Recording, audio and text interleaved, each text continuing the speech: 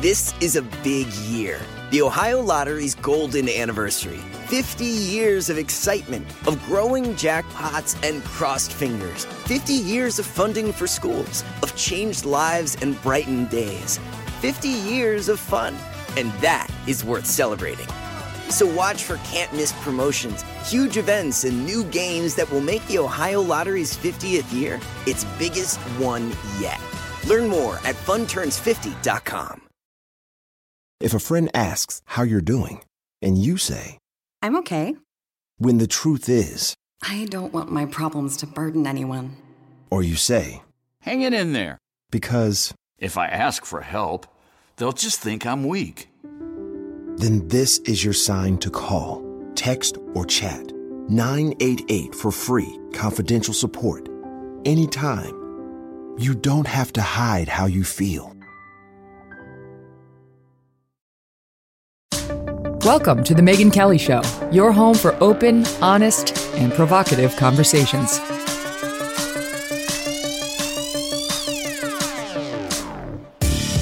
Hey everyone, I'm Megyn Kelly. Welcome to The Megyn Kelly Show.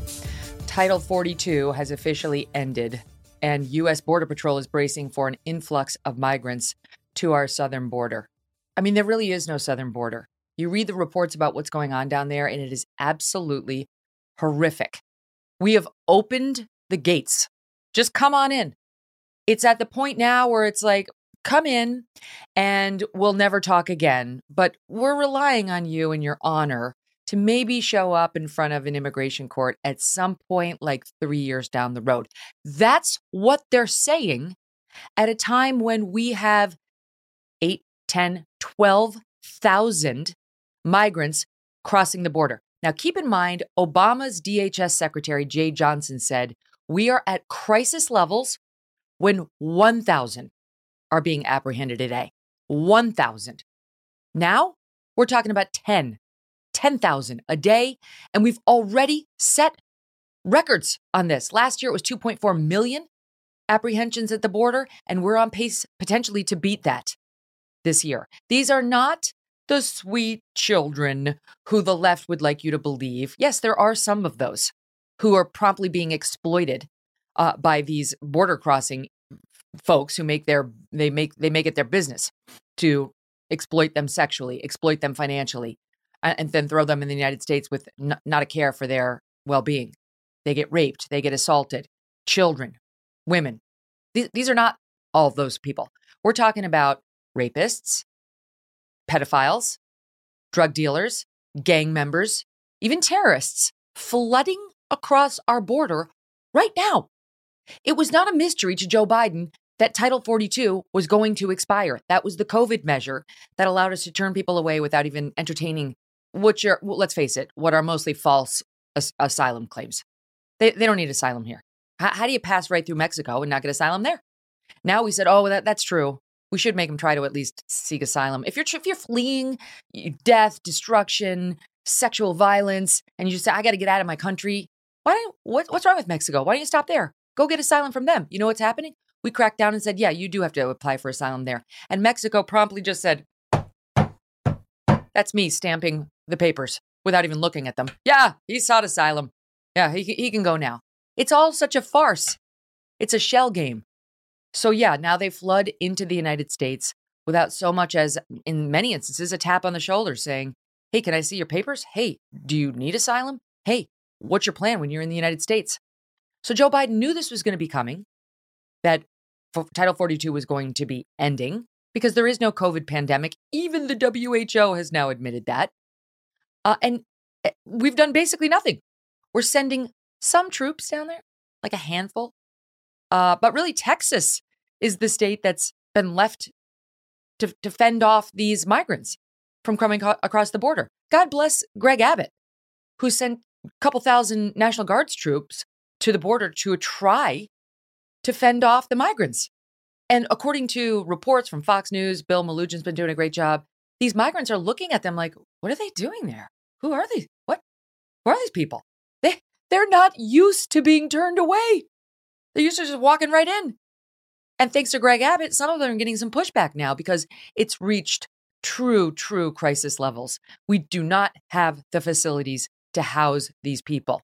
We've talked about the plan, the actions by some of these southern state governors, like Abbott, like DeSantis in Florida, to ship the migrants elsewhere to sanctuary cities. That's pretty much their plan. Great. You want to be a sanctuary city? Here's a bunch of migrants. Why should we have to deal with it down in Texas? Totally get it. And frankly, support it. Even though I happen to live near one of those sanctuary cities, New York. And now Mayor Adams is trying to bus those migrants out of Manhattan. Oh, I thought we were against the busing plan. Oh, okay. What happened to Sanctuary City? What happened to come here? We're not going to turn you over for deportation. Different story now. Now he's trying to bus them to places like Rockland County. That's just north of New York City. And he's getting pushback. You got the Republican city manager there saying, they're not coming to our town. It's your problem, Adams. We're not a sanctuary city. You deal with it. Where I used to live on the Upper West Side of Manhattan, there's like migrants everywhere. They're in hotels right around the corner. These are beautiful neighborhoods. People raise their children. Migrants in this hotel, migrants in that hotel, then another whole hotel of homeless people. Who would live in those conditions? I'm sorry, I don't care if it sounds heartless. No normal person wants to raise their toddler on a street that's got 2 hotels full of migrants with all the people I just listed, and another hotel full of homeless people, half of whom are cracked out on drugs. Now, last night, a federal judge blocked a Biden administration policy that would allow the release of the migrants again as without court dates. It's just the honor system, okay? And the House GOP passed a last-second bill addressing border security, but do we have faith in any of this? Joining me now is a man who knows immigration policy better than anyone, I think it's fair to say, Stephen Miller. He served as a senior advisor to President Trump and is now fighting the Biden border policies as president of America First Legal, which is a great group. America First Legal has become a thorn in the side of the Biden administration and other administrations at the state level who are trying to obfuscate facts that they think will be bad for the political left, trying to get everything from that manifesto that was written by the shooter, the trans shooter down in Nashville, Tennessee, to trying to find out what's really happening at our southern border. So, Stephen, thank you for being with us. Hey, great to be with you. Thank you. All right. So put it in perspective for us now, how bad it is right now and is likely to get. Well, it's unprecedentedly bad. It's the worst that it's ever been in American history. It's never been worse than it is right now, not just in the history of our country, but the history of any country. In fact, the 10,000 apprehensions that we had recorded just in the last couple of days, so 10,000 per day, is the highest single-day record since the founding of our country. But again, even other countries would pale in comparison in their histories as well, too.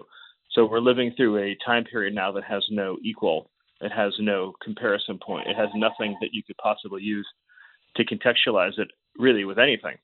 And I would also say that that 10,000, of course, is just a portion of what we know is crossing the border, because in addition to the 10,000 known apprehensions, you also have a huge number, as you've discussed many times, a huge number of gotaways, too. And, we know of about 20,000 gotaways in the last full 7-day period. But then there's a second category of unknown gotaways. So those are people that you don't know that you missed, you just missed them. And so even if you're being charitable and you say that that's an equivalent number, so say 20,000 known gotaways, 20,000 unknown gotaways, that's 40,000 gotaways in a week on top of an average of 8 to 10,000 a day. So on the high end, that's 70,000. Right, so you get 70,000 in a week potentially of apprehensions, plus another 40,000 in gotaways. So that's basically the size of a mid-sized American city every week. My God, where are we supposed to put them? What are we supposed to do with them? I mean, I understand the idea of the Biden administration, these far left Dems, like we're pro-immigrant. I mean, they'll mention the Statue of Liberty to you if you start talking to these people. Really, what are we supposed to do with these people? What is going to happen with this level of chaos?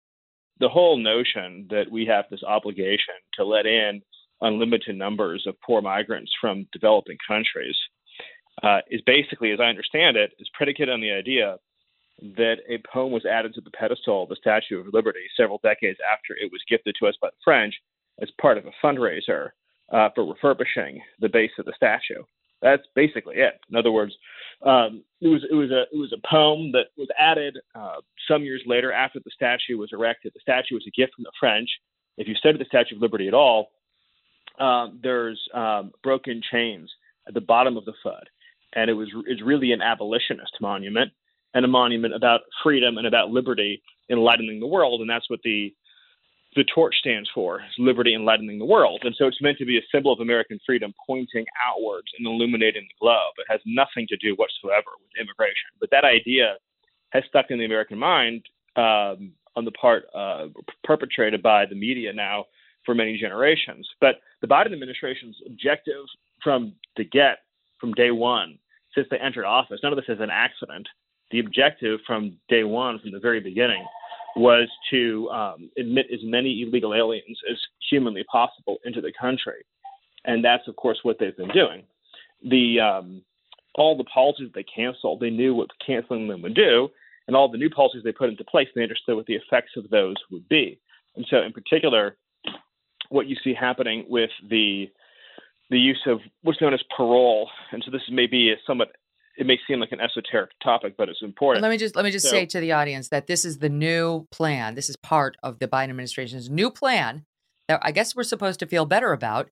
And they're calling it parole, which is a weird word because people have a notion of what that means in the criminal setting. Explain what this new plan of parole for these illegal migrants is. Yeah, so in immigration law, there is a provision known as parole, the same word that you hear in the criminal justice context, that says that the Department of Homeland Security, on a case-by-case basis, for humanitarian or other exigent circumstances, can parole someone into the country that would otherwise be ineligible for entry. So it's a sort of emergency, it is an emergency provision. And it's designed for situations, as an example, if somebody shows up at the border and they're in the kidney failure and they need emergency dialysis. You might say, well, we're going to give you humanitarian parole so that we can get you to the hospital and figure this out. And so that would be a very individualized, very specific, very targeted grant of relief for a very narrow purpose. And they said that we're going to use it to categorically admit illegal immigrants by the hundreds of thousands. We're going to create an application, an app, the CBP1 app, that I guess NGOs can give you on their phones that you can apply for parole, or we'll just parole you straight out of Border Patrol facilities.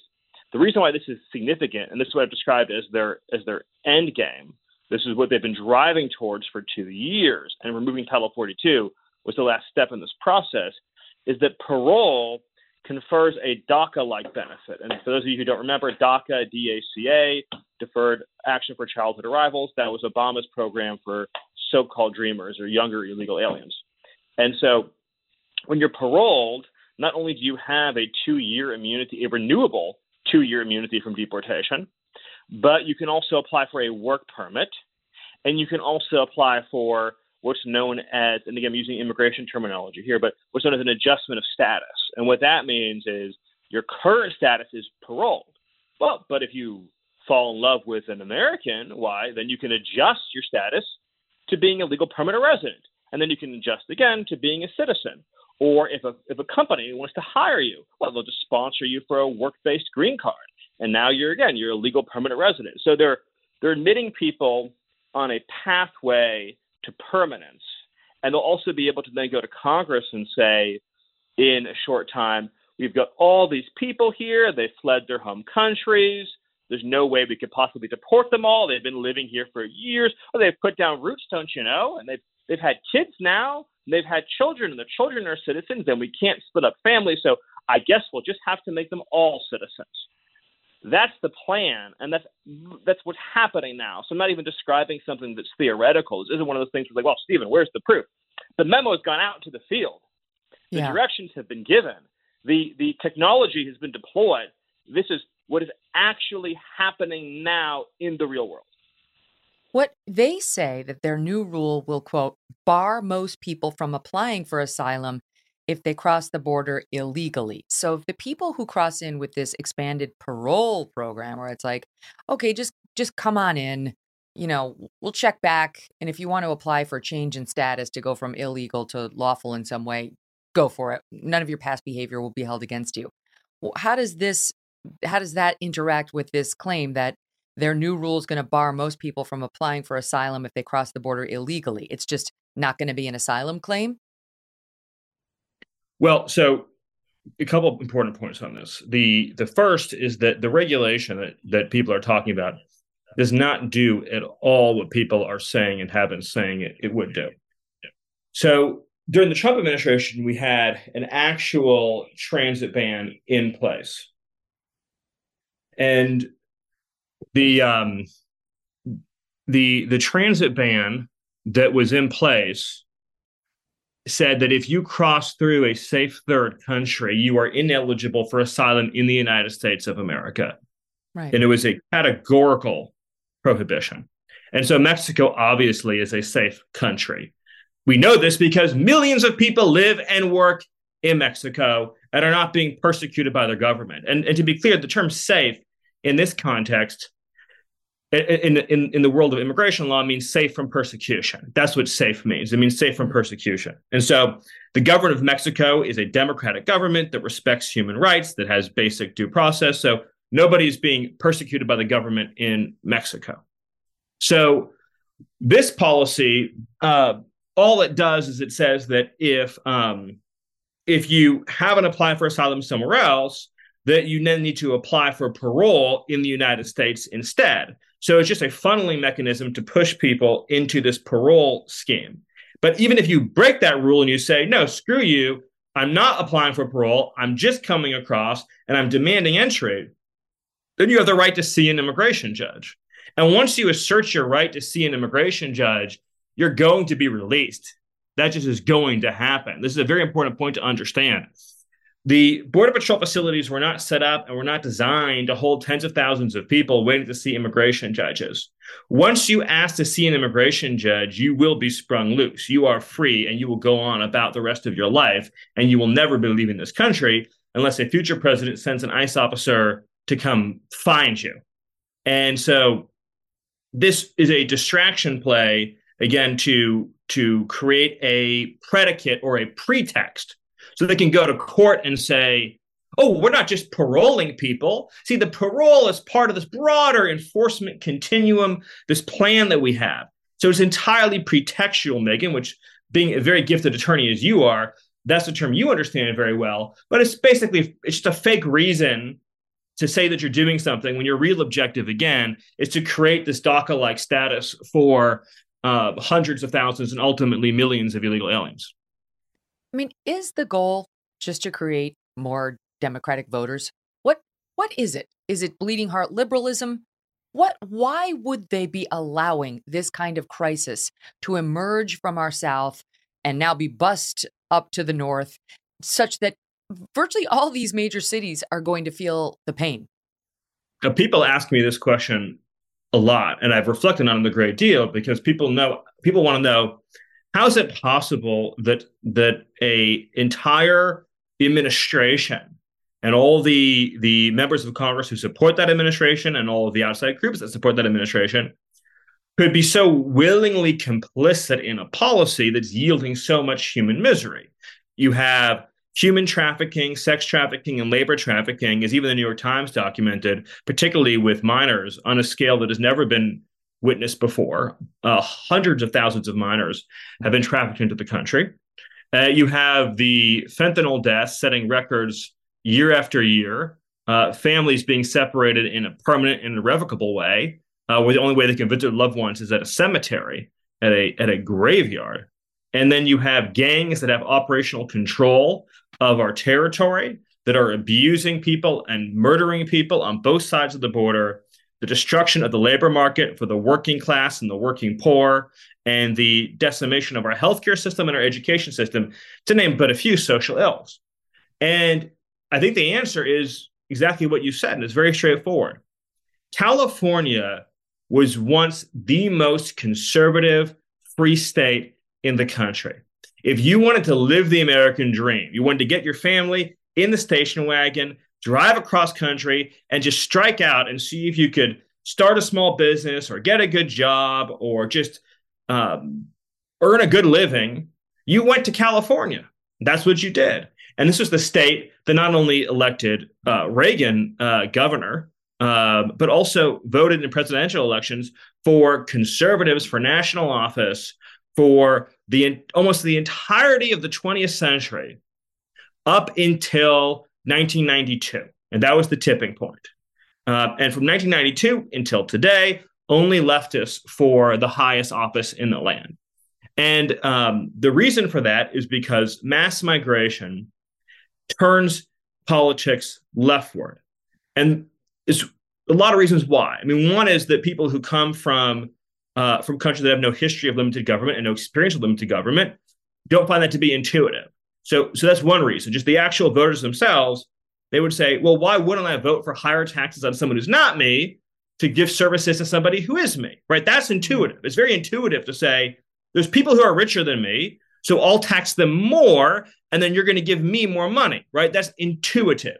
It's not intuitive, what we have or have had in America, to say, if more people who aren't you also have freedom, then they will also be productive, and they will also create more jobs, and then those jobs will pay higher wages. But there's a secondary effect that pulls politics left, which is the destruction of the middle class.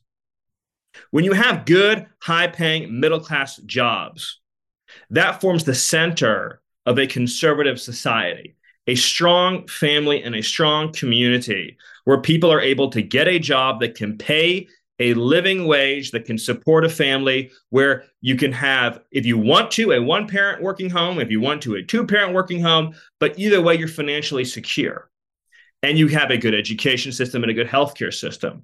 When you completely destabilize the labor market and the social safety net, people then begin demanding more and more and more government services because the jobs aren't paying enough. So you need more earned income tax credit, and you need to have more food stamps. You need to have more public housing, and the education system can't keep up. So you got to keep funneling more and more and more money into that. And nobody has health insurance. I mean, how many years have we heard, Megan, there's 30 million people that don't have health insurance. We need socialized medicine. We need socialized medicine.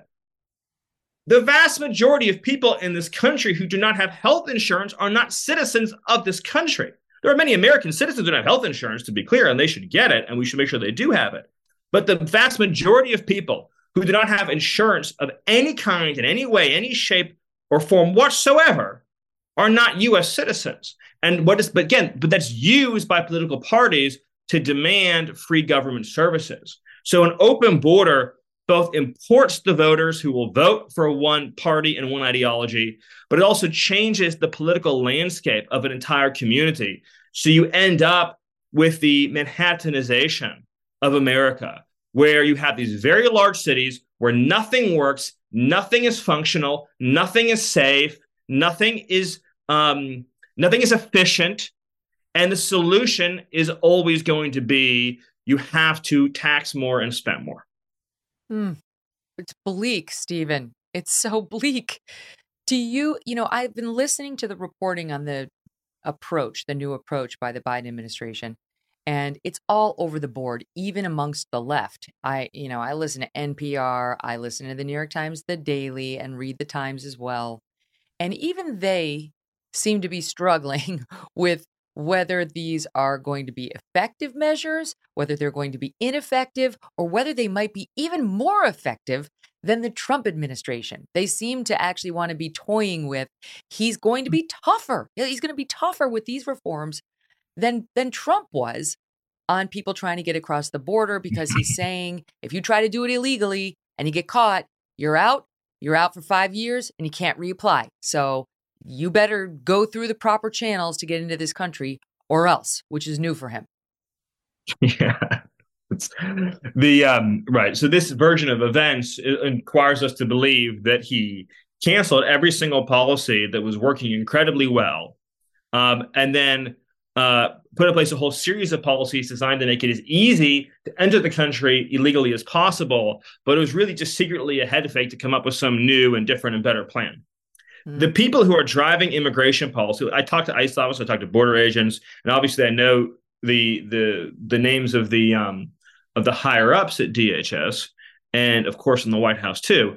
Ideologically, the people who are setting policy believe that borders are racist, that borders are wrong, and that we don't have any right, morally or otherwise, to deny people entry into this country. The way they look at it, to be very blunt, Megan, is they see, and to use sort of the language of the day, they see America as a racist colonial superpower.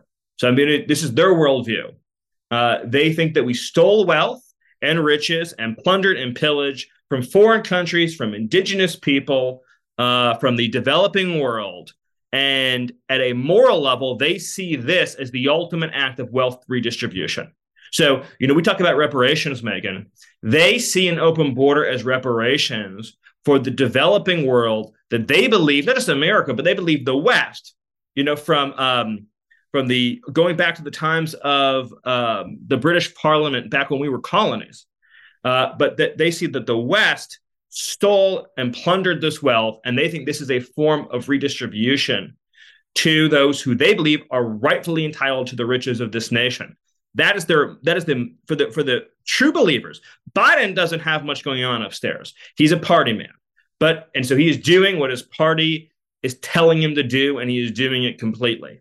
But for the ideologues that are driving this policy, that is absolutely what they believe. And that is why they are constitutionally incapable of saying the sentence, illegal immigration is wrong. If you come into the country illegally, you have no path to release. You will be detained. You will be deported. You will be going home. And you, if possible, will be sent to jail. And if you try again, you'll be sent to jail for more than a year. One of the things that we did in the Trump administration is we aggressively prosecuted. So we didn't just deport people, but we aggressively prosecuted immigration crime, not just immigration fraud, but 1325, USC 1325, which is the misdemeanor illegal entry, and then 1326, which is the felony illegal entry. And we aggressively prosecuted illegal border crossing to send the message that what you're doing is criminal. This is criminal. And if American citizens go to jail for the minorest violation, you get one little thing wrong in your tax forms, or you make one little mistake interacting with a regulatory agency, or you make one little mistake in Washington in terms of what box you check here or there, and you spend years and years in jail. But if you come across the country illegally in plain violation of federal law, nothing happens to you. That's wrong. And we said that's wrong. And so we prosecuted people for doing that. And Biden has completely gutted all of our prosecution initiatives. I don't remember the numbers. Okay, but here's what he says he's coming back with. Just to I should have been more clear about this at the top. Okay, I mentioned the new rule that they say is going to bar most people from applying for asylum if they cross the border illegally or fail to first apply for safe harbor in another country. So they're kind of saying, they are saying you now need to apply for asylum in another country, which is just so obvious, right? Of course, if you're truly fleeing prosecution, you're fine with Mexico. You just need to get away from the prosecution. That's not what it's about. They want to be in the United States. And they want to do it fast, and they don't want to follow the rules. Migrants who get an appointment through a new app they're putting out, the ONE app set up by the Border Patrol, will be exempt from this threat. So you're supposed to go on some app and create an appointment to, have your, asylum claim scheduled for hearing. Then they say, this is the point they say is in their favor, the administration will expand expedited removal processes under Title VIII, the decades-old section of the U.S. Code that deals with immigration law. This allows the government to remove from the country anyone unable to establish a legal basis, such as approved asylum claims. It would bar these migrants from the country for 5 years. So they're saying, if we catch you trying to get into the country or in the country and you haven't made an appointment through the app and you haven't been processed as, a true asylum seeker by applying for asylum in Mexico or someplace else first, then we're going to be kicked out and you will be removed and you won't be able to come back for 5 years. Is that a step in the right direction? This is not true. It's just not what's happening. What is the article that you're reading from? Just so I know. I'm trying to see the source on this. I'll tell you, I'm reading from my packet, which my team put together. Okay, sorry. Because I was saying immigration. Well, the sources are all over the place. New York Post, Politico, New York Post, and Daily Mail. Yeah. The thing about immigration reporting in this country is that so few people who do immigration stories actually understand immigration law that they fall for literally any spin the administration pushes to them. So I've been seeing for 2 years, they always announce oh, there's a new crackdown. In the middle of the Haiti migrant camps, they were saying the administration has some tough new crackdown plan. They push out this fake story every few months when the PR gets bad, and I hope everybody moves on to the next thing. If you really want to break it down, the regulation in question says that you have a rebuttable, keyword, rebuttable presumption of ineligibility if you didn't apply in a previous country. The word rebuttable meaning that you can overcome it by asking, again, to see an immigration judge. So in immigration law, Megan, there's all kinds of things that could sound tough on paper that dissolve upon contact with reality because of how enforcement actually works. If you allow an alien to seek a lengthy process when they enter this country, then there's no way for Border Patrol to remove that person. If an alien shows up from Peru and tells a story and says, I couldn't apply in Mexico because the cartels threatened me, so I need to see a caseworker, and then I need to see an immigration judge. Megan, that person is not going anywhere but to the city of their choice, St. Louis, Omaha, Nebraska, New York City.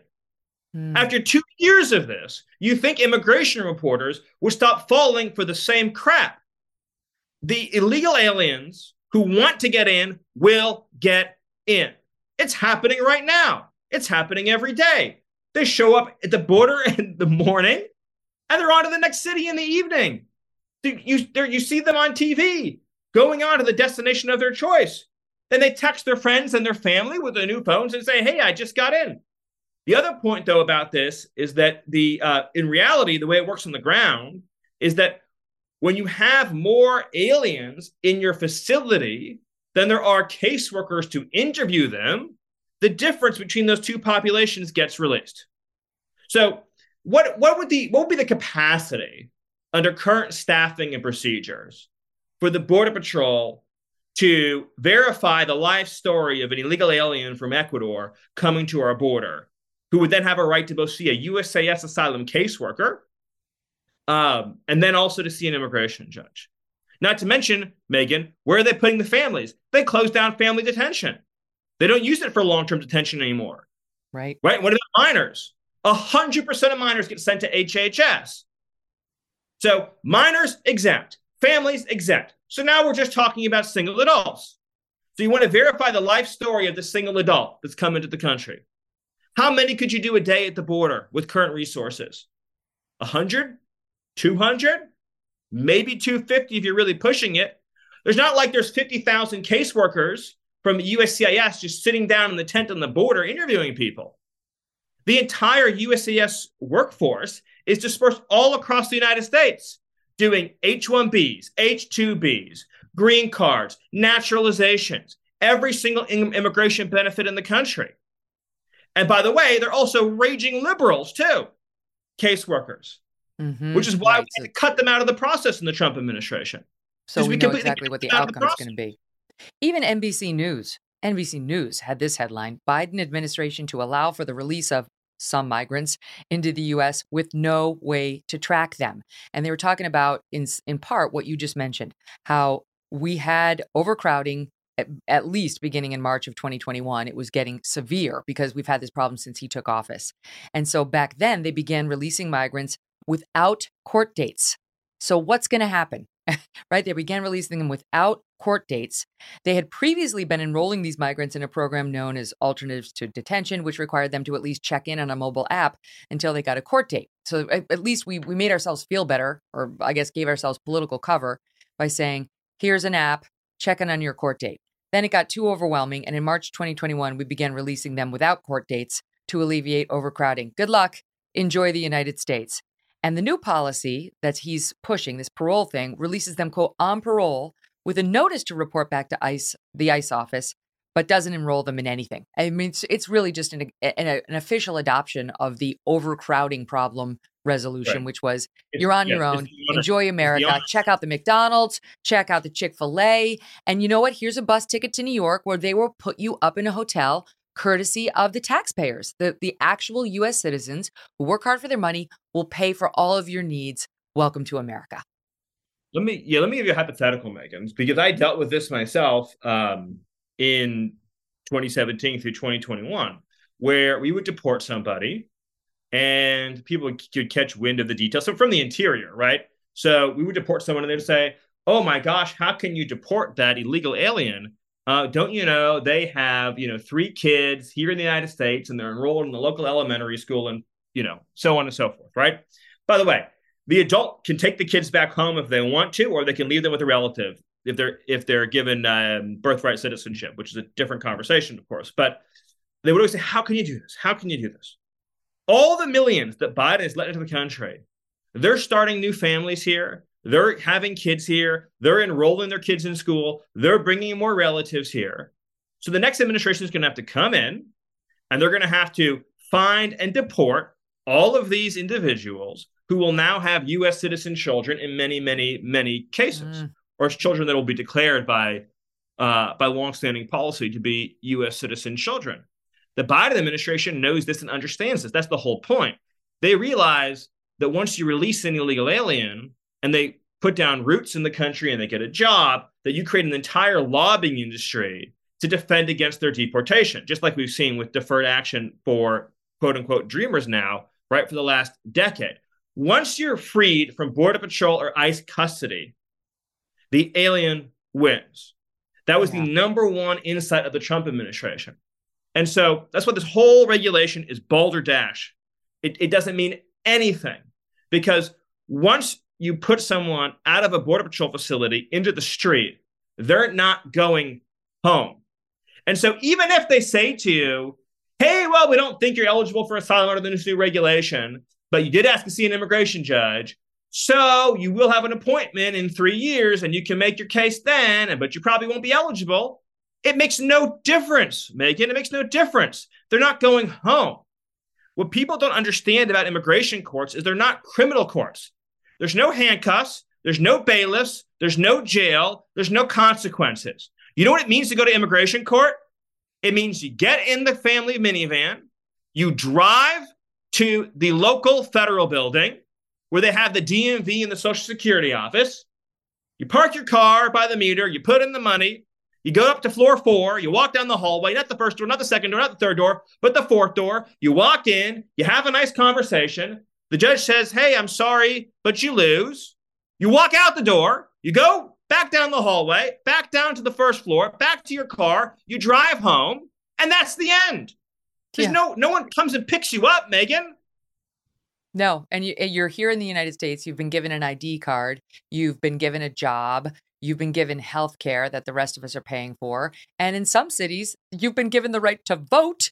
And then you've been given the right to bring all of your relatives right across the southern border to do exactly the same thing as your numbers go up and up and up by the thousands. Stand by, quick break, more with Stephen Miller. Could you find a smarter guest on this? Right after this. Don't go away. NetCredit is here to say yes to a personal loan or line of credit when other lenders say no. Apply in minutes and get a decision as soon as the same day. Loans offered by NetCredit or lending partner banks and serviced by NetCredit. Application subject to review and approval. Learn more at netcredit.com/partner. NetCredit. Credit to the people. Sometimes it takes a different approach to help you unlock your true potential. With Capella University's game-changing FlexPath learning format, you gain relevant skills you can apply to your career right away. Earn your degree from an accredited university and be confident in the quality of your education. Imagine your future differently at capella.edu. Capella University is accredited by the Higher Learning Commission. Learn more at capella.edu/accreditation. Let me ask you something. What rate of illegal immigration do we have in 2020? Do you know anything? I asked you a question. How long have you been in office? Do you know anything? How long have you been in office? I've been in office 11 years. Yes, now, and this has been kicked the count during multiple. The talking point of the Democrats, which this media reporter happily parrots, is, gosh, the problem can't be fixed. There's one little problem with that. It is an utter and complete lie. In 2020, the last year of the Trump presidency, we had the lowest rate of illegal immigration in 45 years. You ask, what have I done? I've championed the men and women of Border Patrol. I've championed securing the border. I've championed Remain in Mexico. And we turned this problem around and solved it. And we went from Joe Biden inherited the lowest rate of illegal immigration in 45 years. And the first day in office, He made political decisions to cause this problem. And you should be ashamed of yourself because you're a reporter and you're not reporting facts. You're telling lies. Up and spot on, Senator Ted Cruz of Texas, who has chosen to make this his problem, unlike so many others. And Stephen Miller, he just tweeted out another good question. Why is AOC not here? She still owns the white pantsuit. Why is she not here with her head buried in her hands? They don't give a damn about the dead bodies. She went down there for a photo op trying to make it look like the Trump administration was torturing children with the family separation policy. Now, as they're dying in the river, as their desperate families come across because they've been led to believe they're going to have this entry here, they're going to have this life here, and kids are dying and adults are dying. No, she's I don't know where she is, but she chose not to make a photo op out of that. Well, first of all, God bless Senator Ted Cruz. And I can feel the authenticity of his anger. It's the anger that I feel. It's the anger I know the border agents feel. It's the anger I know the men and the women on the ground feel. And we need every lawmaker who cares about this country to feel the same righteous anger.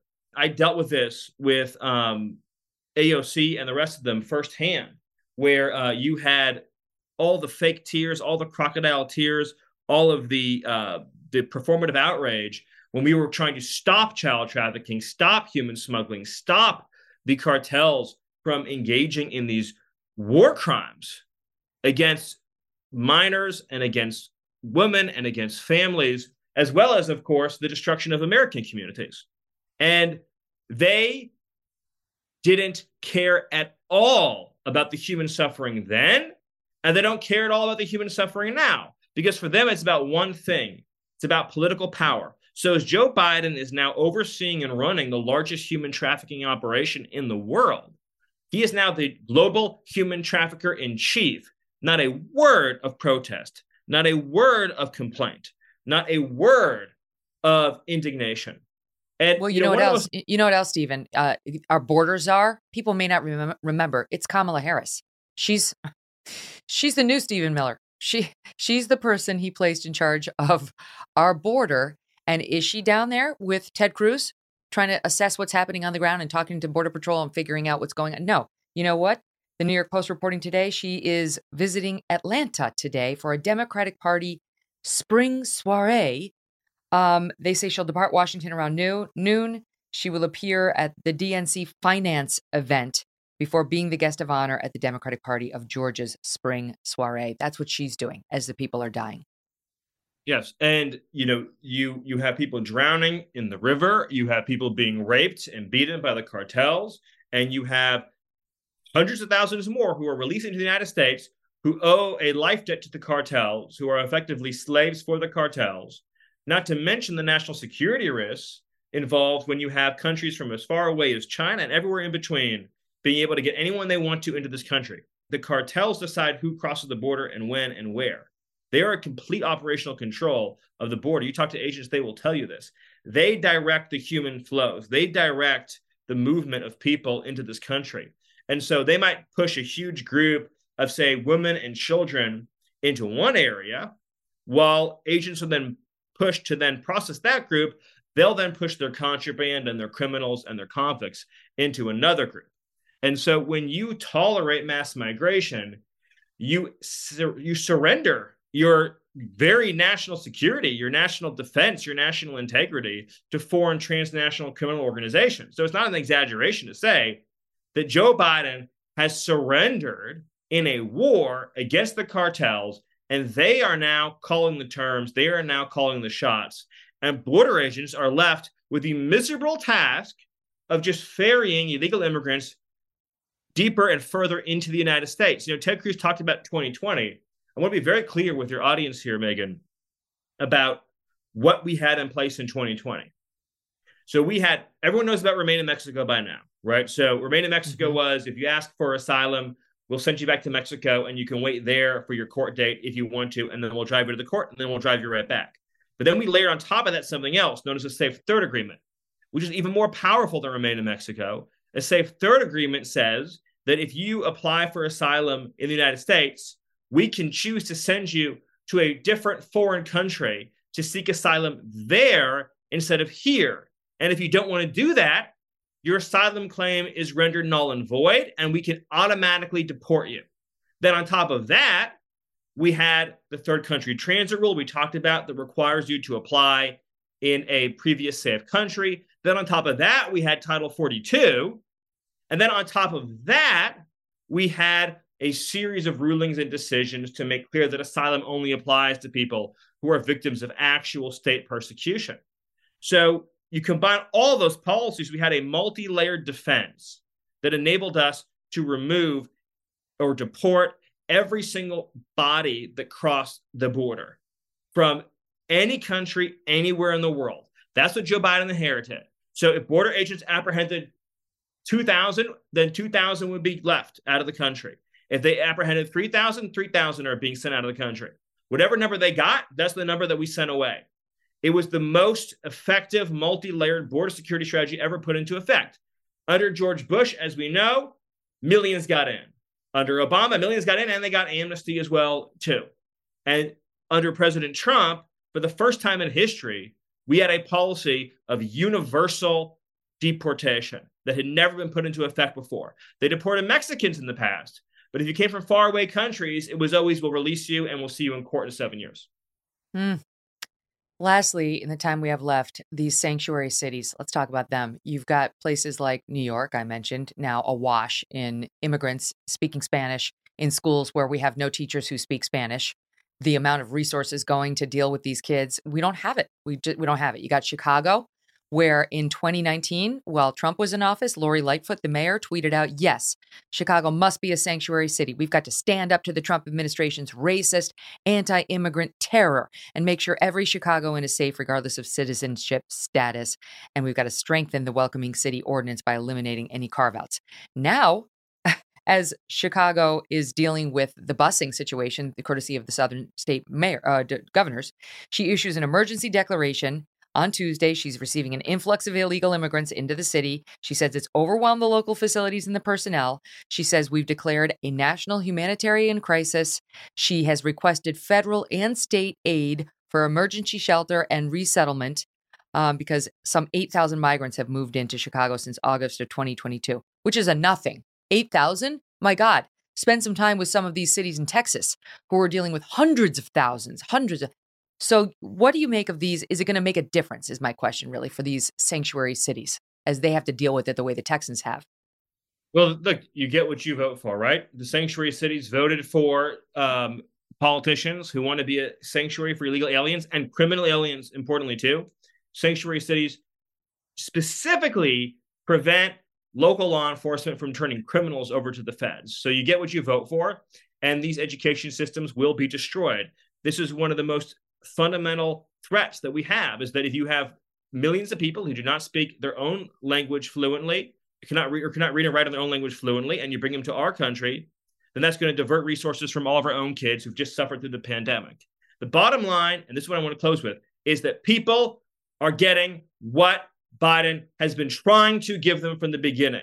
This is the end game. This has been the plan, and parole, as we discussed today, is the final step in that plan.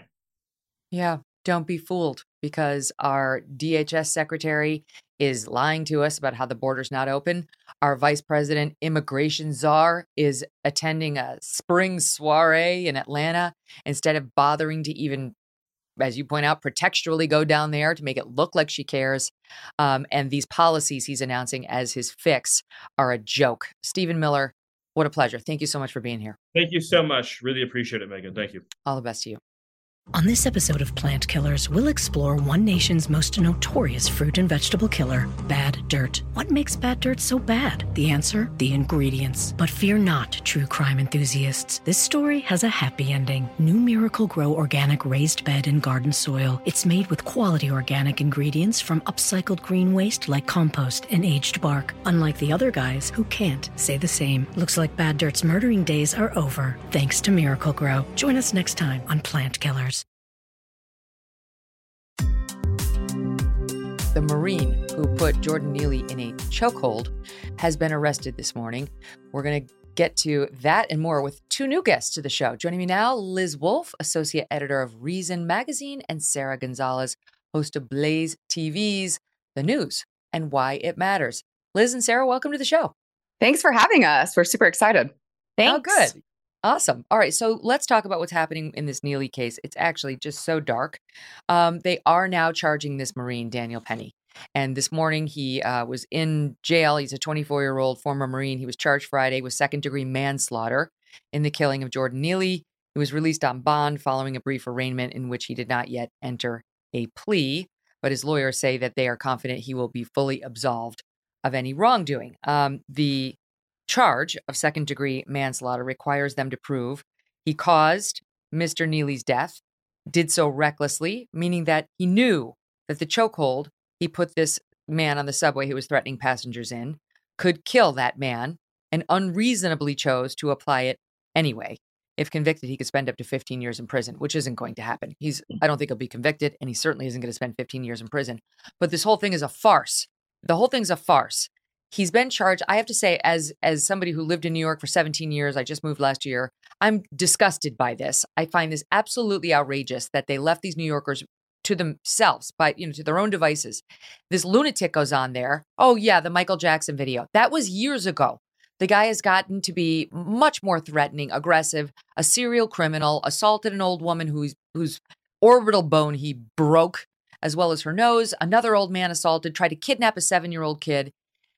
And this guy had to step in to protect the subway riders, and this is the thanks he gets, right? So they're trying to deter anybody else from stepping in and doing a similar Good Samaritan act.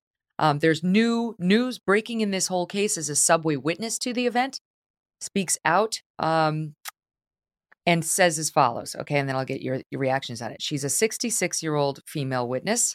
Debbie will tell me. It says both that she spoke to the New York Times and that she spoke to the New York Post. Not sure which it actually was. New York Post. Okay, she said that there are more videos of the altercation that led up to the chokehold, and she believes that those videos will absolve Daniel Penny. She says, hopefully people will submit these videos, maybe even anonymously, but they're out there, she said, because there's more to this story. She said it's to the point where when all of it was done, she went back and made sure that she said thank you to Daniel Penny. She said Neely came on the train and that he brought on the chokehold himself by threatening the entire train. Many of them were taking Neely's threats seriously. These are quotes. He said, "I don't care. I'll take a bullet. I'll go to jail," because he was saying, "I will kill people on this train." He said, "I would kill a mother effer. I don't care. I'll take a bullet. I'll go to jail." This gentleman, Mr. Penny, the defendant now, did not stand up, did not engage with the gentleman. He said not a word. It was all Mr. Neely that was threatening the passengers if he did not get what he wanted.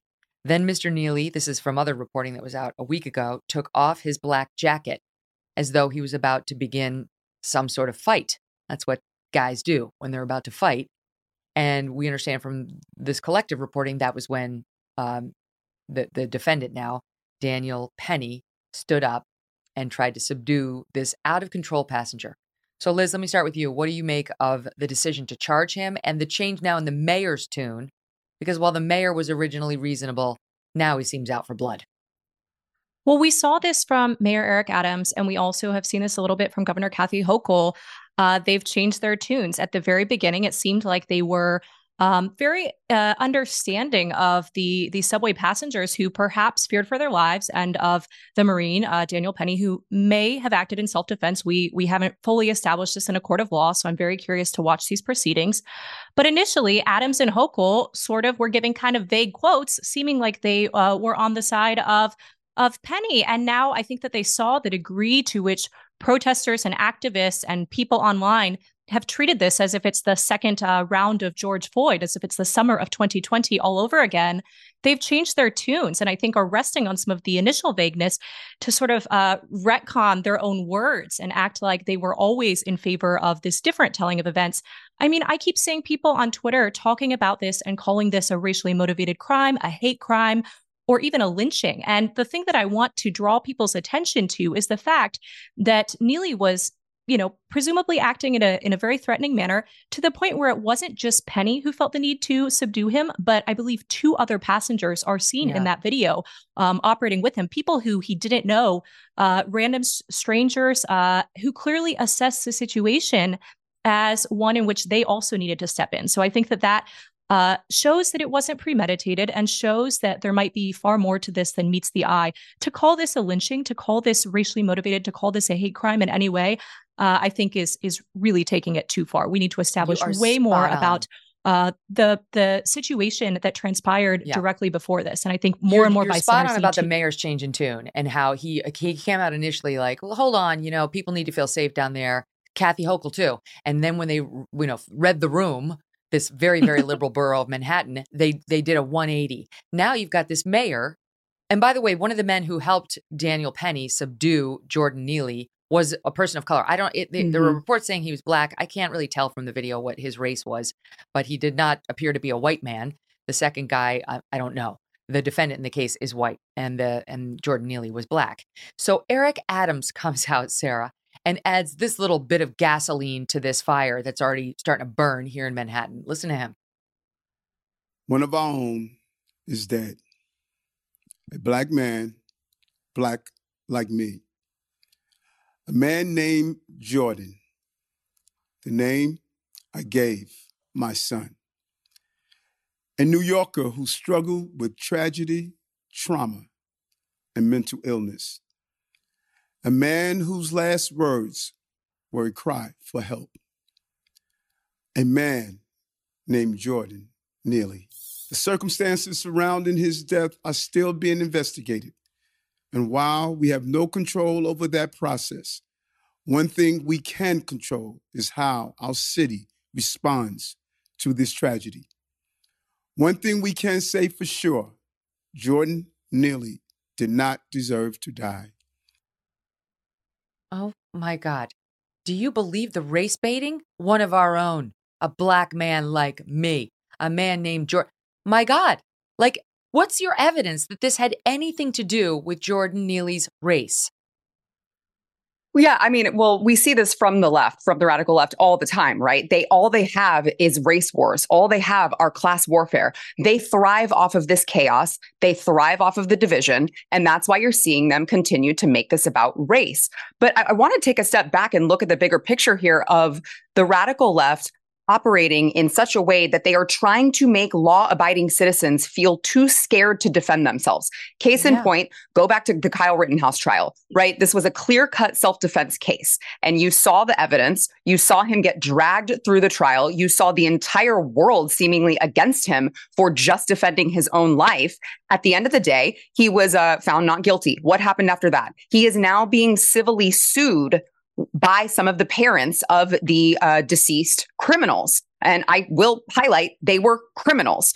Then you saw it here in Austin, here in Texas, with Daniel Perry, a very close name to Daniel Penny, but Daniel Perry, who was trying to defend himself against the violent BLM protesters. They just sentenced him to 25 years, and Governor Abbott is waiting for the pardon board to get back with him so that he can pardon this man. But these radical DAs, the radical left, they want law-abiding citizens to be too scared to defend themselves. They want the chaos. This is why they're allowing criminals, the actual criminals, people like Jordan Neely, they're allowing criminals out into the streets. They're allowing illegals to flood into the country. They are allowing all of these while telling us, law-abiding citizens, that we don't have the right to own a gun to protect ourselves because they are thriving off of the chaos and division.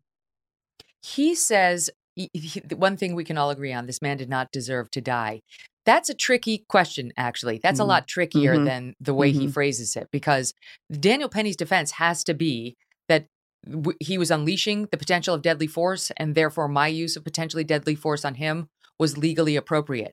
And so, it's not morally deserved. It's legally deserved. That is that issue in the courtroom. And the mayor has no business getting out there and planting those thoughts in the minds of the jury pool. I do wonder, Liz, Manhattan's very liberal. It's very left, but Manhattanites ride the subway. And we have all seen these lunatics down there who make us fear for our lives, for the safety of our children, who make you get off. I've done it. I've gotten off early. I didn't wait until my stop because I was scared. There was some lunatic on board my train that it didn't matter where I got off. I just need to get off and get away from this person. And I'm never on the subway.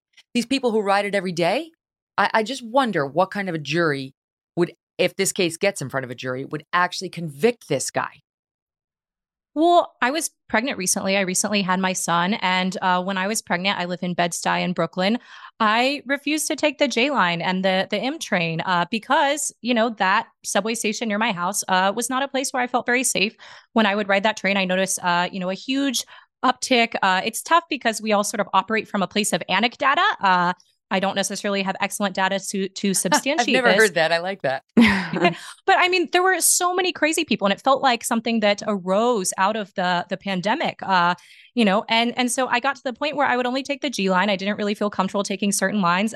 You don't want to be pregnant in a vulnerable position or holding a young child on a train where there's very unpredictable and possibly violent people.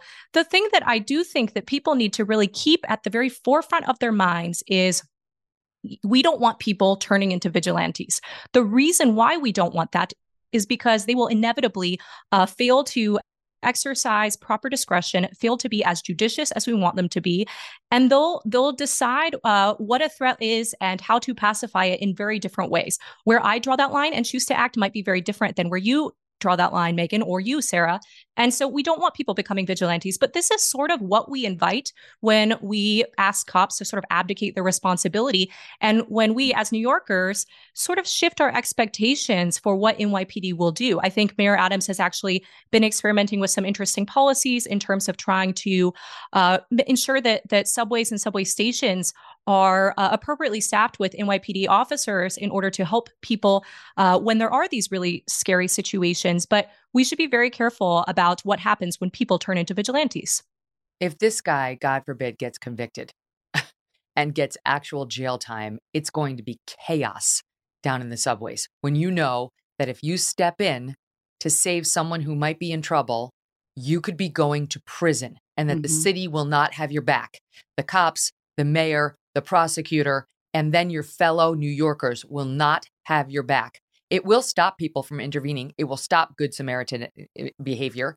And so there's a lot riding on this, not just in New York, but beyond, because this case has now gone national. And we don't know anything about Jordan Neely. We know he had a severe drug problem. He was suicidal, in and out of mental institutions. And how many drugs did he have in his system on the day of this incident that led him to come on and say, I don't care if I die, I'm effing going to kill? Like, let's find out before we just start throwing the book at this former Marine who, unlike Neely, served his country honorably, did not have any criminal history that we know of. Right? We've decided to make him the villain and then bring his skin color into it, which is the ultimate. All right. I want to switch gears and talk about something else in the news now, because while we were all going about our lives and living well, Hollywood decided that they needed to hold a telethon, not for the kids with muscular dystrophy, not for the victims of Ukraine, but this time it was for the drag queens. It was for drag queens. Hollywood held a Drag Isn't Dangerous telethon, and they raised over $500,000 to save the drag queens. No, it's not going to our military, right? Like, this is great. You could help kids with autism. We could go down the list. No, this is for the drag queens. And among those who spoke out about this was actress Charlize Theron, who obviously I don't know, but I feel like I have some weird connection to this person because she played me in a movie. And I was aware that she had one child who she says is trans. She says the child's been trans since age 3, and they transitioned him from male to female, quote unquote. They transitioned him. And listen to Charlize Theron speaking out about this. SOT 7. We love you, Queen. We love you, Queen. We're in your corner, and we've got you, and I will fuck anybody up who's like trying to fuck with anything with you guys. It's really, in all seriousness, there's so many things that are hurting and really killing our kids, and we all know what I'm talking about right now. And it ain't no drag queen, because if you've ever seen a drag queen lip sync for her life, yep, it only makes you happier. It only makes you love more. It makes you a better person. Okay. So why doesn't Charlize Theron come and fuck me up?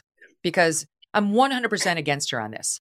Yes, there's fun drag queen shows. I've been to them. When I lived in Chicago, we went to one that was super fun. It was all adults. But there are drag queen shows out there right now that are deeply disturbing, and they're happening in front of young children. So know what you're supporting. understand what we're actually seeing out there, which can include absolutely the grooming of young children. Even she should be against that, trans kid or not. Sara, you've done great reporting on this. You actually, was it last year or the year before, but you got some dark video of one such incident. We've got a bit of it. I'm going to show it, and then you can explain what it is we're seeing. All right, so I'll explain to the audience. It's a drag queen person, and you tell us what this person is doing, Sara. Yes, he is throwing his dress, his skirt up to reveal a cat on his underwear. I'm sure you can make the connotation there. And the important point to note is that you see the young child behind him. He's actually dancing to a song that includes the P word over and over and over again, talking about how good it is, talking about how sweet it is, talking about how people want to F this person's P. And they are doing it all, of course, in front of this young child. And that honestly was the most grotesque song choice that they used during that event, but it wasn't the raunchiest behavior that I saw that day. So this was October of last year. And I have an organization called Defend Our Kids Texas. And you would think in Texas, we wouldn't have to form an organization dedicated to stopping the sexualization of children of all states, Texas, but we had to. And so I went in to this brunch. It did say on the original form, all ages are welcome. It did say, we get a little raunchy, so be advised, but all ages are welcome. And so I went in and I said, I know I'm going to see at least one child here. And of course, there she was. They were handing out vibrators as part of their gifts. They were, there was one of the drag queens who was wearing a incredibly revealing outfit, very sheer. You could see the bottom of her breasts just barely covering her nipples. And this is what is happening I really feel like I have to emphasize this, Megan. I grew up in this area. This is Plano, Texas. This is like suburbia, right? This is what you would think to be a very red, very conservative, very reasonable when it comes to children area. And yet I went there and I saw this young child being exploited and being sexually abused. And this is what I try to tell people. This is not a parental rights issue. This is a child abuse issue. This is the sexual exploitation and abuse of children. You are infecting their young mind that is not ready to process such images, such language. And you're infiltrating their minds with this. Of course, it's going to affect them mentally. And so we're fighting it here in Texas, but it's just disgusting how they've turned this drag queen thing into such a cultish behavior. Drag queens are not under attack. All we're doing is simply asking them, please stop doing this in front of children. You would think that it wouldn't be controversial. It wasn't controversial 5 minutes ago to say, stop sexualizing our children. You're so right. I agree with every word you just said. I've said this, remember when Carrie Lake was running in Arizona and they tried to make a thing out of the fact that she, as an adult, had seen a drag queen. Meanwhile, she was objecting to drag queens in schools. It's not the same thing. They conflate it because apparently allowing drag queens to perform in front of little children is really important to them. Otherwise, why would they conflate these two issues rather than just ceding the one and defending the right of adults to perform as they want in front of other willing adults? It can be a fun thing. Bachelorette parties, go out and see a drag queen show. It's with a cocktail in a bar where it's only people above 21, fine, whatever. There may be some people who care, but no one's really targeting that. They're targeting the exploit. And you know what happens? And I know the word groomer does get overused. What happens is if you introduce sexual behavior and sexual references, just sexualization in front of children too young, it gets them used to it. It inures the child into that behavior. And then I'm not saying drag queens are pedophiles, but you don't know who's in that child's life. You don't know whether that kid is exposed at the Boy Scouts or the Girl Scouts or on a school trip or, God forbid, in a church to somebody who will exploit that familiarity with that kind of talk and that kind of behavior. And the child's defenses are now down because you've put them down. So it is a problem, Charlize. Believe me. What do you make of it, Liz? Well, I really think I look at states like Florida revoking the liquor licenses of bars that host drag shows, and I think one of the big problems there is for adults like me, where sometimes my friends will drag me to one of these things. When the liquor license is revoked, that means I'm not able to drink to get through it. So that's a big problem. Obviously, it makes a lot of sense to attempt, they're attempting to punish the business. I understand what they're doing. As a libertarian, I really, really reject that. I don't think that is the role of the state to be doing that type of thing. But the thing I actually really take issue with is the fact that we've made drag, for whatever reason, culturally and politically, such a thing. This used to be relegated to this very niche area. It was this subculture. It was kitsch and it was caricature and it was focused specifically, it wasn't really designed for bachelorette parties or for me or for you. This was really something that was fairly fringe, but for whatever reason, so much of the left has made it so that you have to be 100% completely affirming and completely in favor of, and perhaps even, wanting to personally attend drag shows. And then so much of the right, I think, sometimes draws a decent distinction between, hey, this is permissible activity for adults to engage in, but, certainly not children. But there's also, a certain fixation that I see from some conservative commentators on this. And it drives me crazy that we're at this point culturally where we've picked this really absurd kind of lame thing and blown it up to be this thing that we all have to get on board with, or we all have to fully reject. And look, I'm a parent. I absolutely do not want my kid to be in any sort of environment where they're exposed to this type of sexual material. I do think it is important, though, that we separate out and differentiate drag shows with a high degree of eroticism and sensuality present and with legitimately inappropriate themes versus others that are authentically tame. Though I am very confused by, it's almost like parents who take their children to these types of events, even the really, really tame ones, are doing so perhaps not because the child is asking to go, but almost out of a desire to show that they are capital C correct in their beliefs. Mm-hmm. And the thing that I always go back to is something I heard a comedian say once, which is that when the audience is clapping at your jokes instead of laughing, that's a problem, because humor ought to be transgressive and humor ought to be a little bit shocking and humor ought to be clever. And if they're clapping, that's sort of them demonstrating that they are affirming the things that you're talking about, and that's sort of a sign that you as a comic have failed. You haven't it's pushed like the I would boundaries. let my kids and have let my kids watch Mrs. Doubtfire, I guess Tootsie, which they wouldn't enjoy yet. It's kind of above their level. But yeah, I don't think there's anything wrong with them seeing somebody like cross-dressing for the purposes of a role or a funny story. It's not like, oh my God, you saw a man dressed as a woman, shield your eyes. But there is a place where like it's not offensive and it's not sexual. But what they want is like the drag queens dressed in like bondage wear to show up at libraries. We've seen this and read to our children, and for us to say like, oh, that's normal. It's not normal. We need to speak out. And here's a related matter. So we've got now the gender stuff, the nonsense about, yes, you can change your gender. Yes, there's such a thing as being both genders at once. That's a lie. That's a lie. There's no such thing as non-binary, both woman and man. Yes, there's a thing where you could have both sex organs. That's it. It's a very infinitesimal amount of the population. Virtually all these people who are saying they're non-binary do not have that problem. So there is a show called The Transformers, and this was on, I think, Disney Plus, was it? Was it on Disney Plus? I'm trying to get the actual network that this was put out on. But Transformers is something that like every kid on Earth enjoys and has played with and might be attracted to in the form of a cartoon. Here's just a sample of the messaging that's found its way into a simple cartoon about the Transformers. Watch this. My pronouns are they, them. Thanks. I'm Sam.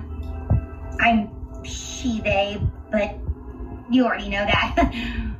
Sometimes the world can be a scary place. It's hard to know who's dangerous or not. That's true, though disappointing. Hey, it's okay. I know I'm safe when I'm with my friends or other non-binary people. Non-binary? People who aren't female or male. Oh my God. Oh, I'm sorry. I shouldn't have assumed. I always knew my pronouns felt right, but What a wonderful word for a wonderful experience. Oh my God, Sarah. Yeah, Sarah's covering her face. Paramount Plus. Paramount Plus is airing this. You wouldn't know. You put your kid in front of the TV. Paramount Plus, Transformers. Boom, good. We're off to the races. And then that crap comes up. Yeah, this is why I don't, my child, my older child, my younger child doesn't really watch television, but my older child, I heavily vet every single thing I allow him to watch. And he is very annoyed by it because he's 10. But I think it's a necessary thing for parents to do if they want their child to consume any type of media these days, because it's everywhere. And it's just so fascinating to me because they're always like, we're not coming after your children. That's preposterous. And then they inject all of their wokest ideology in every single piece of children's programming that they possibly can. There is no reason for a weird transformer robot to be talking about pronouns. It's obvious they're coming after your children. They want to inject them with this radical ideology because they want to normalize it. They want to feel normal. The problem is it's not normal and it's not true. And teaching our children untrue things is not okay. It's just fascinating to me that they look, I think what's happened is that all of these weirdos, I'm just going to call them weirdos, all of these weirdos are taking these jobs in media for children. You see it at Disney Plus. Megan, you had to say, is this Disney Plus? Well, it very well could have been, because these are the same types of people who are taking the jobs at Disney Plus. They're taking over children's programming. They're taking over comic books. All of these woke people are taking over all of these children's programming. And this is the result of that. And I just think it's so sad because I remember back when, when we were younger and I watched Saturday morning cartoons, it was like Teenage Mutant Ninja Turtles eating pizza and fighting bad guys, not weird non-binary robots. Like, what world are we living in? I object to the normalization of this. This is not normal. The people who suffer from genuine gender dysphoria have a real problem. This is not something to want for your kid. No normal parent would. And so I object to the attempt to normalize it instead of otherize it. I actually believe in otherizing it. And that doesn't mean we treat people who are going through this poorly or we're cruel, but we should not accept it as though, sure, this is one of the menu items available to you on your life choices. No, it isn't. It isn't. This is something that will really F you up. It really will. I mean, talk to the detransitioners. If you decide to go down this route, the odds are you're going to have massive problems in your life, many of which will be irreversible, right? But that's not the story that the robot is going to tell you, Liz. I frequently defer to my friends Jesse Singal and Katie Herzog, who have the wonderful podcast Blocked and Reported on this. I think they do such a good job of communicating that for some people who, are authentically trans, to the extent that you guys, might think that exists or not, when they are adults and they have been, grappling with that and seeking help with that for a very, very long time, perhaps in some limited cases, transitioning makes sense, but that we need to be so much more cautious with the way that we're messaging this to kids and the degree to which we're allowing kids to transition at a really young age. They do such a good job of speaking with some of the whistleblowers who have worked at some of these, hospitals where they're allowing kids to have either, top or bottom surgery from really young ages. And I think Jesse and Katie do an excellent job with all this. The thing that always comes to mind for me, though, is, do kids want to be watching this? Like, I'm sorry, like, I have a really young kid, so maybe I'm just not aware of, what a typical 7 or 8-year-old boy wants to watch. But like, are the kids who are sitting down to watch the Transformers, like, do they want this, or do they want like cool action stuff, right? Like, to some degree, I'm a libertarian. I think, like, surely, companies are only offering things if there is authentically a market for them. But then I sometimes look at stuff like this and I'm a little bit like, well, this seems almost like this top-down imposition of their hobby horses, but not necessarily the thing that like little kids are interested in. Why are we doing this to them? They think they're teaching tolerance. That's why they do it. They think they're teaching tolerance in the same way as we might show like a little black boy and a little white boy walking down the street holding hands, the MLK dream, and just sort of bake it into your experience so that it's normal and you don't see anything about it. And that was a good plan. But now they're doing it with something that is genuinely dangerous. Well, I think this goes back to my earlier point. Like, why did drag shows have to become in the mainstream? Why did this have to be a thing that sort of liberals overall decide that we have to be obsessed with and love and always attend, and then take, our children to? Not all liberals, but like there's to some degree this like pervasive cultural shift that's really weird. And I sort of wonder, like, do kids actually want any of this, or are kids just kind of wanting to like go play in nature or watch the cool action thing. movie? Like they always take it too far. You know, Sarah, you go to, like, Heather McDonald's written about this, but you go to like any college campus and you go into any human sexuality course or something like that, and you might even get this at the high school level if you take where they make you take sex ed. They're not just like, this is how babies are born, and these are the potential contraceptives you could take to prevent that, and if you choose not to have a baby, there is the option of abortion, or you could, like, that's how they used to do it. Now they talk about things like fisting. I mean, they get graphic. They bust out vibrators. They give out vibrators. It's like, this is absurd. This is somebody working out their own sexual kink on young people. Yes. And these are the people who have infiltrated academia, right? The left has worked for so many years to infiltrate the institutions that really matter and can affect and shape Americans.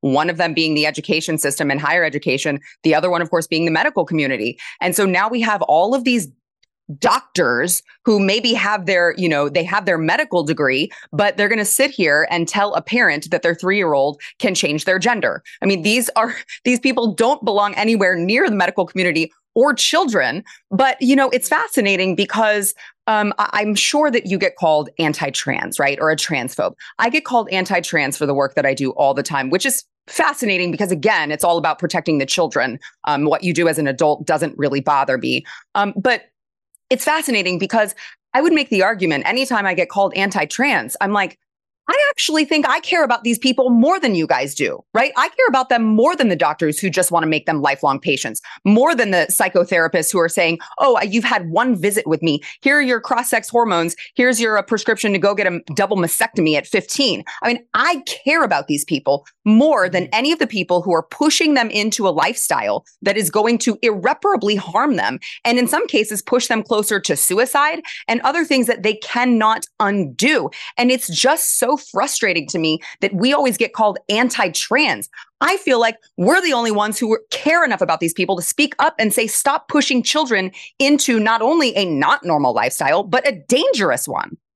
And they're not really trans. To your point, Megan, are not. Well, I'll give you. But most of these people are not really trans. Most of these people are unhappy kids who are looking for a place to land their unhappiness and feel special. And they used to be anorexia, used to be cutting, used to be whatever, different hair, and now it's the trans thing. Which, unlike I mean, anorexia and cutting are dangerous too. But when you cut, I know somebody who went through this dramatically. When you cut, you might cut your arms, you might burn your skin. It's not good. It's deeply troubling. But you don't start cutting off your body parts. Right. You don't render yourself sterile for the rest of your life, ruin your ability to ever achieve climax as a sexual being, and do it as a minor with your parents. Okay. Like that's, we recognize cutting as something that's dangerous and needs to stop. We're celebrating it as something that gets snaps. Like, yeah, you go, girl. Go ahead. Sorry. Well, to your point about, teaching fisting in sex ed classes these days or handing out vibrators or whatever, there's, we're holding these things in tension. The fact that we're imparting this knowledge on kids at ever younger ages in very sort of like weird and aggressive ways. But also at the same time, you actually look at the statistics for Gen Z. They're not touching each other. They're not going out there and doing like backseat car shenanigans. They're not even getting freaking driver's licenses these days. And I think to some degree, the kids all right trend pieces kind of overstate some of the concerns. But we also have to consider that a lot of these kids, their lives were turned upside down by the pandemic. These are crucial times for development. I'm thinking of, people who were maybe in 9th or 10th grade when the pandemic started. And, it's actually important for their development within reason that they learn how to socialize and learn how to talk to the opposite sex and learn how to, start their lives as romantic and sexual beings in like a healthy way, as we all sort of did at the age of 16 or 17. So at the same time that we're having adults sort of foist some of these ideas on them at, earlier and earlier ages in kind of weird manners, we're also seeing a lot of kids sort of not knowing what to do and being increasingly withdrawn and retreating. And I'm very concerned about what, we're going to reap what we're sowing. And I'm very worried about what that will look like. So I just think that that's something people kind of need to keep in mind. It's important to let kids explore these things on their own, but like, are adults in their lives actually serving them by being so almost grotesque in their explanations of different sexual acts at ever younger ages? I don't really think so. I can't. I can't stop myself, but I believe it's from Tommy Boy, one of the greatest movies of all time. That's when the porn comes in. That's when the porn comes in. Right? But seriously, like, part of the problem is these kids are immersed in porn all over the place from age 12. They just go on the internet. I mean, if you go on Twitter right now, it's in your follows, like whether you want it or not. And whatever happened to sure the a lot of these people are looking at that like, Playboy I'm not doing that. Sorry, go ahead. We need to get kids away from internet porn and away from TikTok and all these things. And we need to get them touching each other. We need to get them looking at Playboy magazines again, return to the essentials, back to basics. Good old-fashioned smut. All right, stand by. Much more to discuss after the break. Liz and Sarah, come back. Yeah. You know you need protein to fuel results, but it's not easy when you're drinking the same bland, chalky shake every day. Stop punishing yourself and get to GNC for the best protein in the game, including all the hottest brands and crave-worthy flavors that'll keep you coming back for more.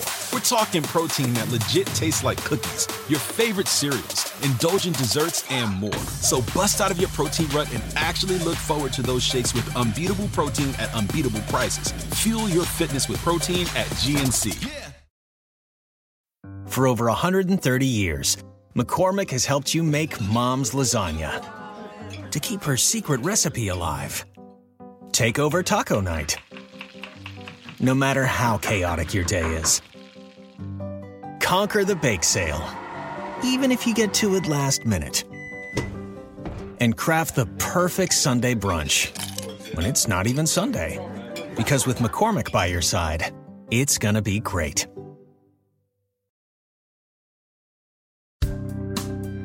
Okay, so speaking, we were joking about the porn, but it actually is a real problem. And it's a problem even for adults. Seriously, like, that crap can infest your sex life in a very negative and dreadful way. Just stick to the real deal. Like, honestly, just stick to the real deal. I got a lot of thoughts on this, which I'll get into one day, but in any event, it's certainly not appropriate for children and can set weird expectations. And the girls are thinking they need to behave like porn stars in order to have a normal sexual relationship. And the guys are expecting that too. It's just bad, bad, bad. But it also does explain some of the gender craziness that we're seeing, like the trendy gender thing, like I'm non-binary, or I'm a boy when I'm really a girl. And you need no look further than the latest Pulitzer Prize winner for evidence of this. Now, this has been a controversy this week because they awarded the Pulitzers this week. And God, what was it? Oh, it was it Politico? Politico was upset that their reporting on the Supreme Court leaker didn't get it. I love that. Oh, well. Okay. So this is from Redux. We know that this guy won the Pulitzer Prize, but this is how they describe it. A male academic who identifies as a transgender woman. So it's a biological guy who's walking around as a woman, trying to be, has been awarded a Pulitzer Prize for literary criticism. And they say it's prompted an outcry on social media as users draw attention to his history of disturbing comments about how pornography influenced his transition.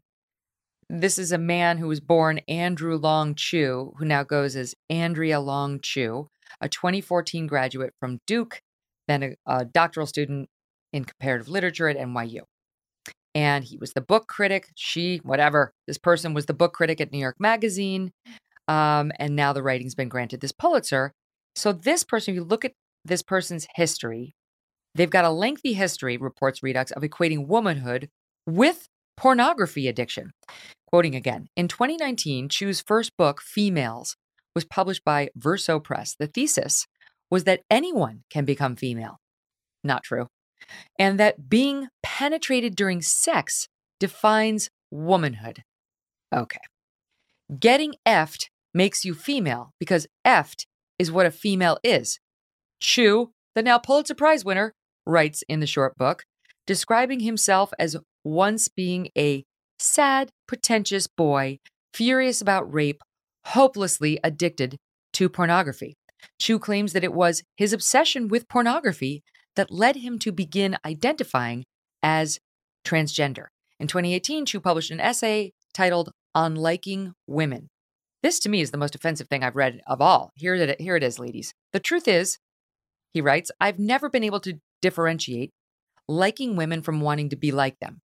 I transitioned, this is his view of us, for gossip, compliments, lipstick, mascara, crying at the movies, being someone's girlfriend, for sex toys, for feeling hot, for getting hit on by butches, for Daisy Dukes, bikini tops, and all the dresses, and my God, for the breasts.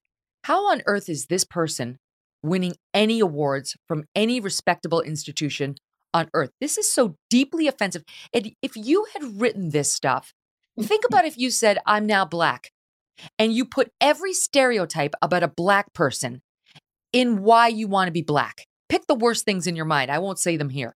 Just the most derisive, offensive ones, and said, this to me is what it is to be black, so I want to be black. You would be run out of town. You would not be getting awards like the Pulitzer Prize. And yet, that's what happened, Sarah. And all the literary world is celebrating this person. Yeah, I mean, I think it goes back to, our conversation earlier about all of these institutions. You mentioned, how is this person being given an award from such a prestigious institution? I would argue it's not a prestigious institution anymore. And this is just one of the examples of that. All of these institutions have been infiltrated by all of these woke individuals, and they're pushing this ideology. And now we're supposed to normalize sexual deviancy, and we're supposed to not even normalize it, but celebrate it at this point. I mean, it is just so incredibly offensive and misogynistic. And I seem to recall, guys, like 5 minutes ago, when the left pretended like they cared about women and women was the most important thing, women were the most important thing to them, and they wanted to protect women, and the evil Republicans had created a war on women, and the left was going to save the women. Now they're like tossing the women directly out of the boat and replacing them with these men, and I would say subpar men, and also, as you mentioned, Megan, mentally ill men. I mean, this is not a sane individual. This is an individual who needs help. And our society has decided, instead of helping this person, we're going to enable and embolden these gross deviancies and elevate these people to the very top. I mean, I'll go back to Leah Thomas. A lot of these, or I should say William Thomas, a lot of these people have these disorders. Perhaps this writer has I would say an obvious disorder here. A lot of these people who identify as trans, the men apparently have autogynephilia. And instead of treating the disorder, we are enabling them. And it's just very, very offensive. We're celebrating it. We're pushing others to lean in. I mean, that's what's so sick. They say, here, Liz, that according to his CV, Chu presented his views at Columbia, UCLA, UC Berkeley, and Vassar, which was always a woman-only institution. At Yale, Chu was invited to read his article on liking women that I just quoted from. And on his website, Chu boasts that the essay, quote, has become essential reading in gender studies classes around the country. So that's what you're going to get the most. I mean, what the disorder appears to be is misogyny, if you ask me. And I don't know why this person felt the need to go so far as to try to pretend to be one of us. But this is deeply, deeply insulting stuff. Well, I just think it's wild that this person thinks that, like, I cry at the movies. I cried when the Golden State Warriors won the NBA finals last year because, I have standards. But no, I mean, it's absurd. And I think there's this component that I keep going back to with all of this stuff, whether it's trans issues or whether it's, a lot of the drag show hysteria, which is, we're really operating from a place of caricature. And it's surprising to me that people feel so comfortable doing that. I really appreciated the work of second wave feminists. The one area in which I absolutely sort of deviate from them is that I am, consider myself very staunchly pro-life. But second wave feminists had a lot of things right. And you actually read some of the writings from the 1970s. You read Brenda Feigenfesto and Mark Feigenfesto and some of these really, really wonderful writers and thinkers. And the way that they talked about gender roles back then were absolutely revolutionary. But today they seem backwards because it was very much focused on, egalitarian marriages between, husbands and wives and men who know how to take care of the children, just as the women do, and these things. And, having some amount of emotional vulnerability between spouses, all things that to me seem like perfectly healthy expectations and things I, desire and thankfully have in my personal life. But a lot of people sort of see that view of gender roles that the second wave feminists promoted as totally backwards now, because for whatever reason, the third wavers, and I guess sort of now we're in this fourth wave, almost have this like over emphasis on stereotype and caricature of women and sort of have these, what seems to be kind of like flimsy gender essentialist views of what we are. I'm sorry, but I am not just my, ability to wear mascara and lipstick. I am not somebody who likes to go to brunch. I don't cry in the movie theater. I like to be aggressive at work when the situation calls for it. I edit a bunch of people, and sometimes you need to put your foot down in certain ways and make tough calls. And I find it really offensive that people, will sometimes claim they want to become like us and yet act like we are nothing more than these sort of weak and feeble, make-upped creatures who are constantly having our emotions get the better of us. I find that to be really insulting. Or like we are no more than our vagina. I mean, honestly, this person has written, getting effed makes you female because effed is what a female is. Screw you. You don't know the first thing. It just evidences how he knows absolutely nothing about being a woman. This is so fucking offensive. How does this guy get the Pulitzer Prize? How do they even consider this man for the Pulitzer Prize? That is absolutely not what makes you a female. That is what you people are doing to try to become female, putting lipstick on your face, putting makeup on your face, and getting a hole cut instead of your penis. Guess what? Doesn't make you a woman. Never will. Also I'd like super offensive to lesbians, right? Like being penetrated isn't the only thing that makes you a woman. What are you going to say to the legions and legions of lesbians living perfectly happy lives together? I'd like to also just point out, we here, all three of us, have actually grown children in our wombs and birthed babies, something that these men will never do. No, he will never do that. And he will never understand the pleasure of being an actual woman and the complexity that comes with it. He will sit in envy while he tries to be us and tries to claim our labels and tries to infiltrate our spaces and tries to call us bigoted for not allowing it. Well, guess what? Get out. The whole Pulitzer, everybody who won a Pulitzer, it's some woke thing, to your point, Sarah. I look down the list. It's always like some racial expose or some gender expose. You can't win it anymore by good, hard reporting, investigative reporting. It has to be something that tickles the woke bone. And the fact that women, even by those people, get erased, get ignored, get demeaned by selecting somebody like this just shows what a joke the woke are. Okay, I'm very sad that we didn't get to the the Bluey story, which there's all this backlash in the UK for a fat dog saying he needed to lose weight. We'll save that for the next time because it's a great story. I know, it's so great. Liz, Sarah, thank you both so much. Thank you. Thanks for having me. Maybe I will write. Maybe I'll write something. I'll put it in next week's. I think we're already about to release this week's American News Minute. If you would like to sign up for the American News Minute, go to megankelly.com and sign up now. It's my email to you on Fridays, and we bring you the greatest hits of the week, and we tell you all the news you need to know in under 60 seconds. Very popular. We've had a great response to it, and I always update you on my troublemaking Strudwick, who is just as bad as ever. And this week we have photographic evidence of his crime. He's not a smart criminal. So check it out. I want to tell you before we go, next week, two big guests who have never been on the show before. Roseanne Barr and then Dan Bongino speaks out for the first time on our show and his first time giving an interview about his departure from Fox. Thanks for listening to The Megyn Kelly Show. No BS, no agenda, and no fear.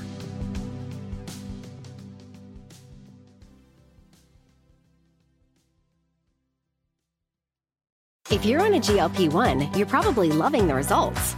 But how do you feel? All of those side effects can take a toll. So now what? Get to GNC. We'll help with solutions to address those side effects and keep you going on your journey. GNC. On this episode of Plant Killers, we'll explore one nation's most notorious fruit and vegetable killer, bad dirt. What makes bad dirt so bad? The answer? The ingredients. But fear not, true crime enthusiasts. This story has a happy ending. New Miracle Grow organic raised bed and garden soil. It's made with quality organic ingredients from upcycled green waste like compost and aged bark. Unlike the other guys who can't say the same. Looks like bad dirt's murdering days are over, thanks to Miracle Grow. Join us next time on Plant Killers.